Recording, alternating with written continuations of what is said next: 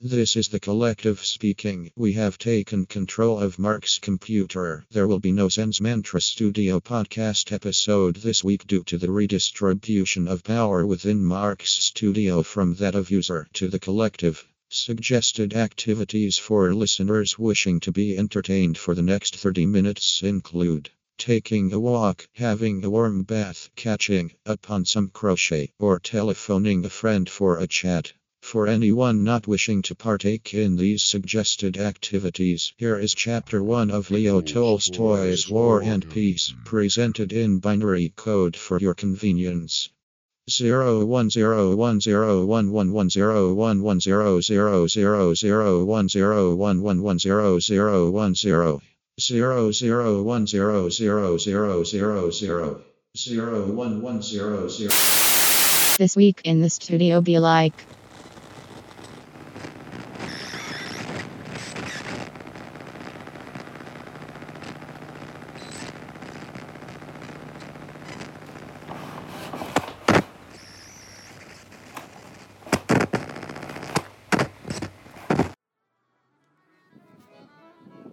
Location: Preston Woolies. Date: 31/01/2013, 4:18 p.m. Note: they don't make buskers like this anymore. Come out, Bailey, gotta put the trolley back, I forgot. Come on.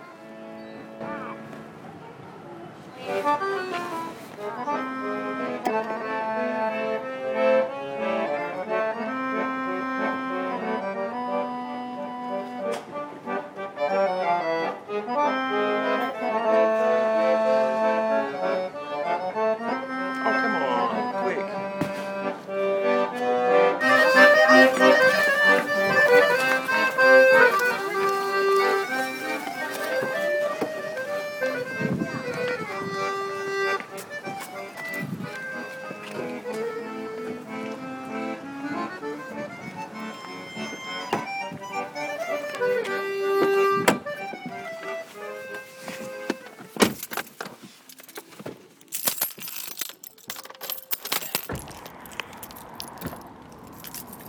Location: Darntays Fairway Dry Cleaning, Thornbury.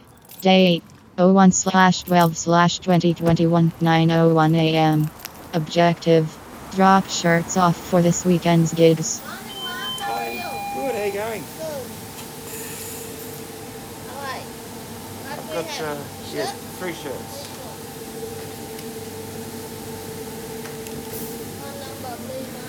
Um, 0425 751 60. Friday? Yeah, great, thank you. But this virus is electric. Location: Fat Chef Never Trust a Skinny Chef Cafe, East Keeler. Date: 28/11/2021 to 25 p.m. Note: may include interminably long guitar solos. Make the best of the situation before I finally go insane. Please don't say we'll never find a way. Tell me all my love's in vain. Layla, you got me on my knees, Layla. Begging, darling, please, Layla. Darling, won't you ease my worried mind?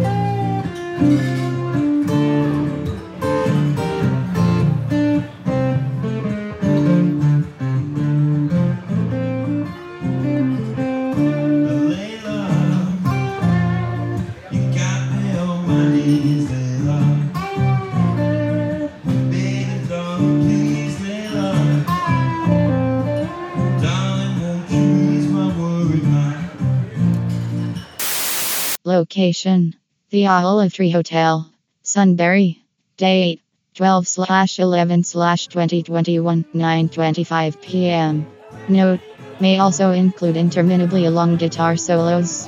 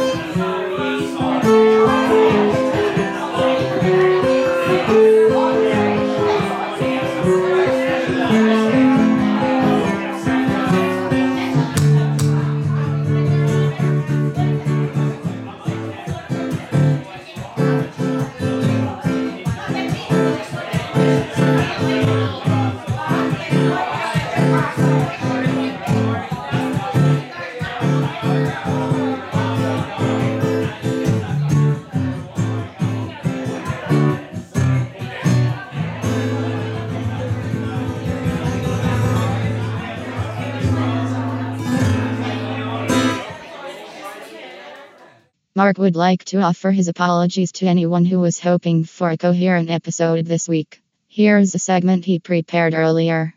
My son recently walked into my studio and said, "Hey Dad, what's some good rock?"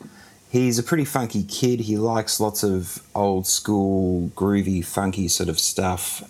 He's got good taste, actually. I think he likes Stevie Wonder and Prince and things like that. And so I came up with a Spotify playlist for him, which started off with Aerosmith and then sort of went through some classic Bon Scott era AC/DC, and then a couple of choice Chili Peppers tracks, and then a couple of Living Colour tracks. And I think I sort of added to it as I went along. I don't know how much he'll actually enjoy, but I've got some Soundgarden in there and some Alice in Chains as well. I've got, then I remembered Midnight Oil. So, of course, there's about 4 or 5 Midnight Oil tracks on there. I mean, when you talk about rock, you can't really go past the Oils, especially, I think, in my opinion, their 2 best albums, which are 10 to 1 and Red Sails in the Sunset. I know there could be a bit of controversy around these 2 choices, but they're the ones that impacted me. And that's such a modern word, isn't it, impacted? They're the ones that I was really into when I was a kid. So I put all those tracks on there and I sort of played them to him after I put it together, and he really liked Aerosmith. He'd already sort of gotten into, I think, Bon Scott era AC/DC. But the common theme, I think, with all of these tracks is groove. And that's sort of what I like. I don't really think of myself as a rock fan, I think, hard rock. I dabble in it, but It surprised me putting together the playlist how much I actually have enjoyed listening to rock over the years and how many bands I've actually been into that were kind of, fall under the rock genre fairly and squarely. But I really like Aerosmith's 80s stuff and 90s, perhaps early 90s. I've lost track of when, I think the album Pump.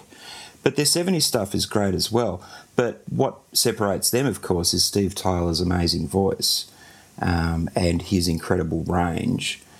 But it's interesting, sometimes I listen back to those classic tracks now from the 80s, and I think it was all about getting the drums, making the band sound as big as possible. And they were a really interesting example of a band that had a huge second wind. They actually got a songwriter named Desmond Child, who was kind of known as the songwriter to the stars. He'd come in, he was like the song doctor. So he came in and he helped get things like Love in an Elevator, Janie's Got a Gun. Janie's Got a Gun is actually a really great example of his work with them.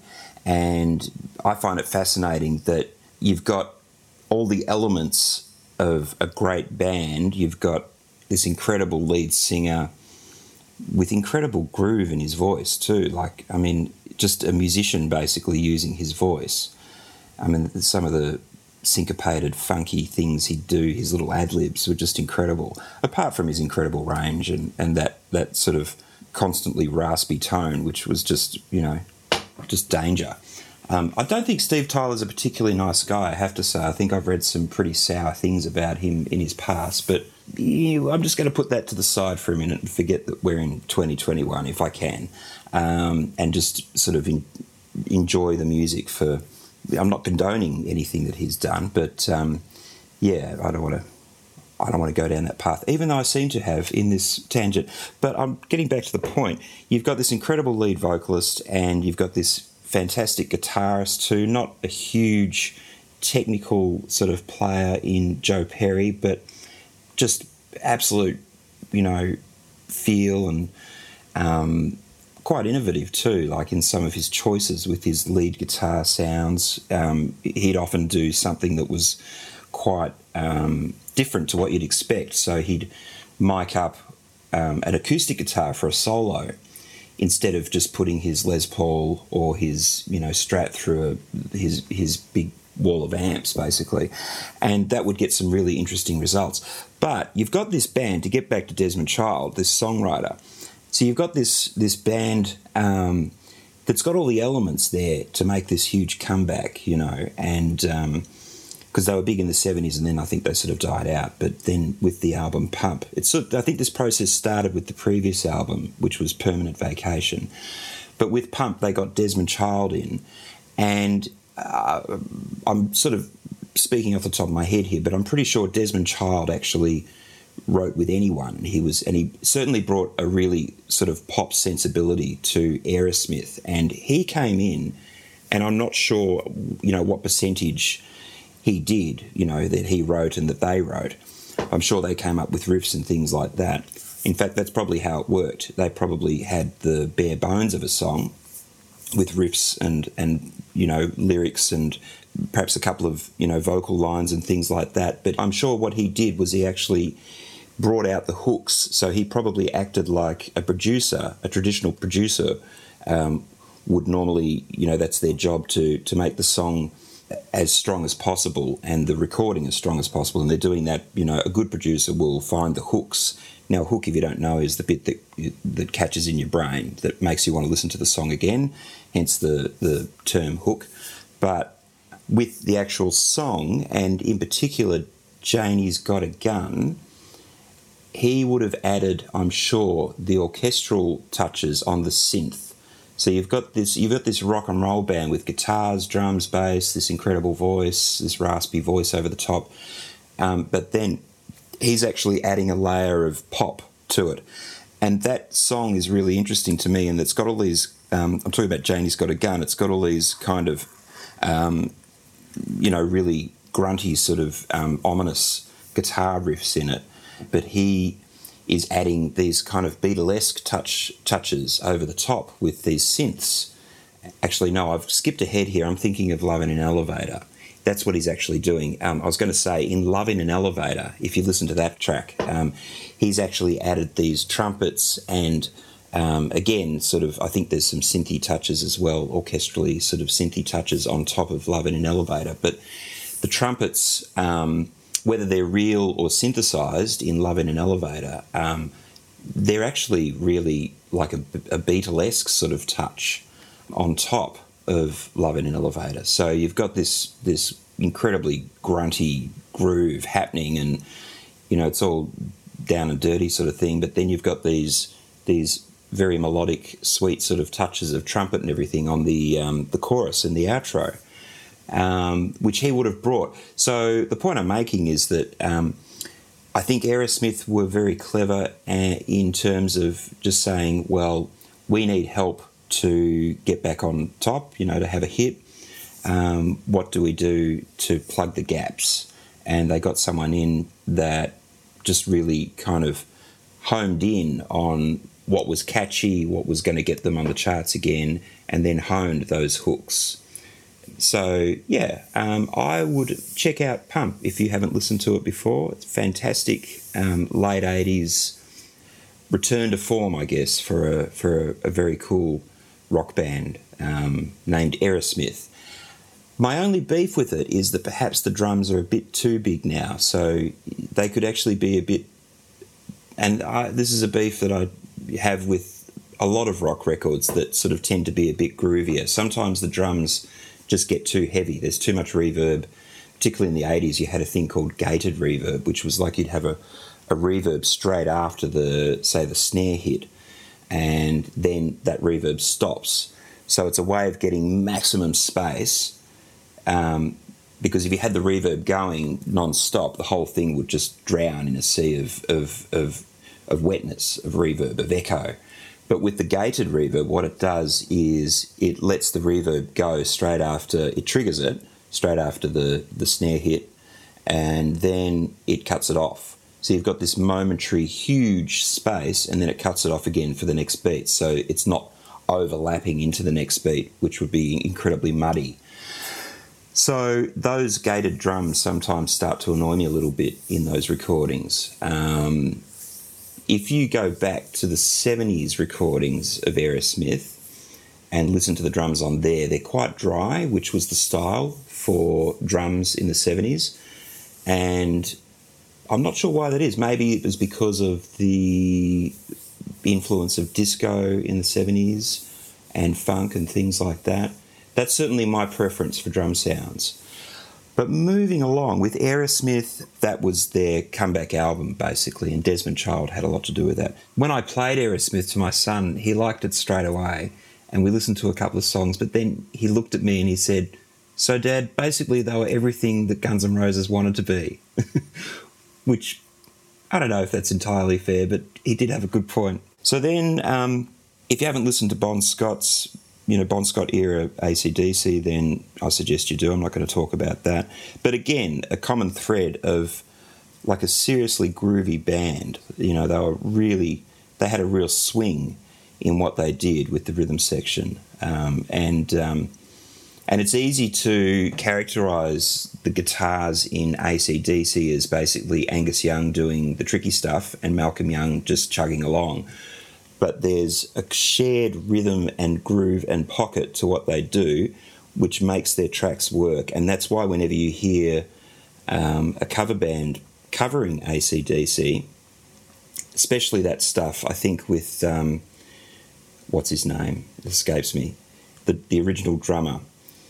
You'll have to look him up. Phil Rudd. But especially the stuff in the 70s, with the particular drummer whose name I can't remember. Phil Rudd. Okay. I just Googled it. It's Phil Rudd was the drummer. And incidentally, who was recently up for alleged murder charges. I don't know what happened with that, but yeah. I won't go into that. But they had a serious groove and pocket, the Young brothers. And that's what makes a track, moving along to the Brian Johnson era, that's what makes a track like Back in Black work because it just sits in the pocket. And that's why you'll hear Back in Black covered by funk bands occasionally. And you'll hear these kind of, R&B or funk or even, perhaps, I don't know, jazz versions of it because it grooves. And that's what I like in all these bands. I like the groove element. So, of course, Chili Peppers, they're in there. They're kind of, the groove is kind of like they wear that on their sleeve, almost quite literally. But, again, their drums, if they weren't so big and reverby and huge, I think they would be a lot better. I think that Chad Smith is actually a great rock drummer who plays funk. That's my opinion. Then we move along to Living Colour, which was another band that I put on this playlist, and they had some great stuff as well. I was actually just listening to some of these tracks on the way back from dropping Said Son off to school. It occurred to me, I was listening to Soundgarden. They're a band that I liked their singles at the time, but I never really got into them, like their albums. But I was listening to Spoon Man and then another one called Rusty Cage.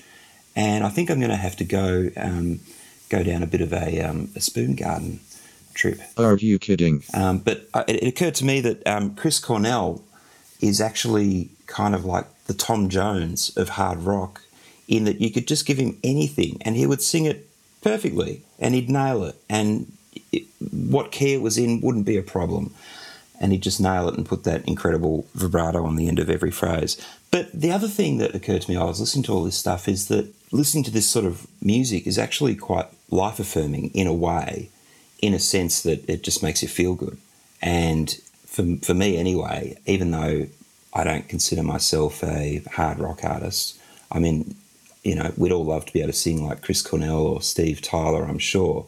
And I do sort of play like that sometimes, and I love playing lead guitar in that style of music. But my songwriting doesn't really suit that genre, I think, overall. It's a bit more eclectic than that. And plus, of course, I can't sing like those guys, so I need to sort of tailor what I do to fit, I guess, my voice and my songwriting. But I do love listening to that stuff sometimes, and I guess to finish off this segment, I had to turn it off when Smashing Pumpkins came on. Even though when they first came on, it was Butterfly Bullet with Butterfly Wings, A Rat in a Cage. And it came on, I thought, man, this production's incredible. And then as the track went on, before I turned it off, I thought, what balls this guy's got to actually sing with this voice. Now, some may say the same about me, but I'm saying it about him. I forget his name now in the Smashing Pumpkins. Billy Corrigan. But I do admire his chutzpah, and I admire he's obviously got a vision, and it's quite big. And I admire that in the Smashing Pumpkins. And the lead singer, whose name escapes me. Memory upgrade required. But yeah, couldn't go all the way through of Rat in a Cage. Not at 9 o'clock after school drop off.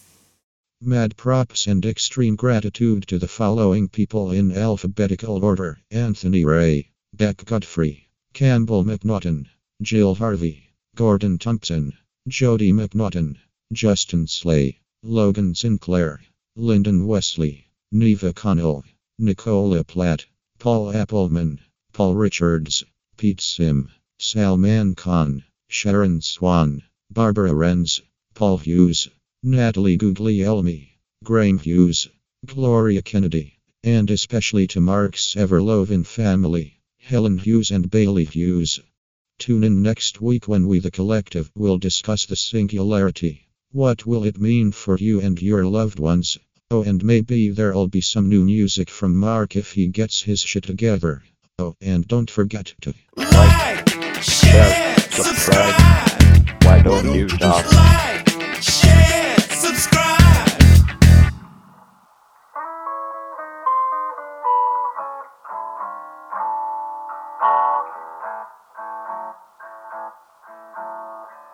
I got them cracked computer blues, yeah.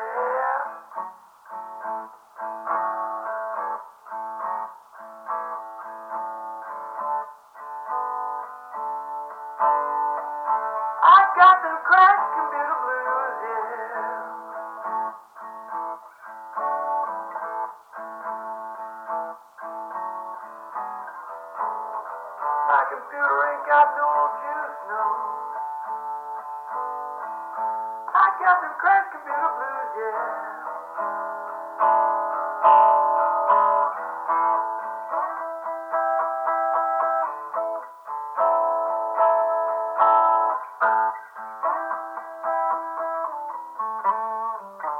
End transmission.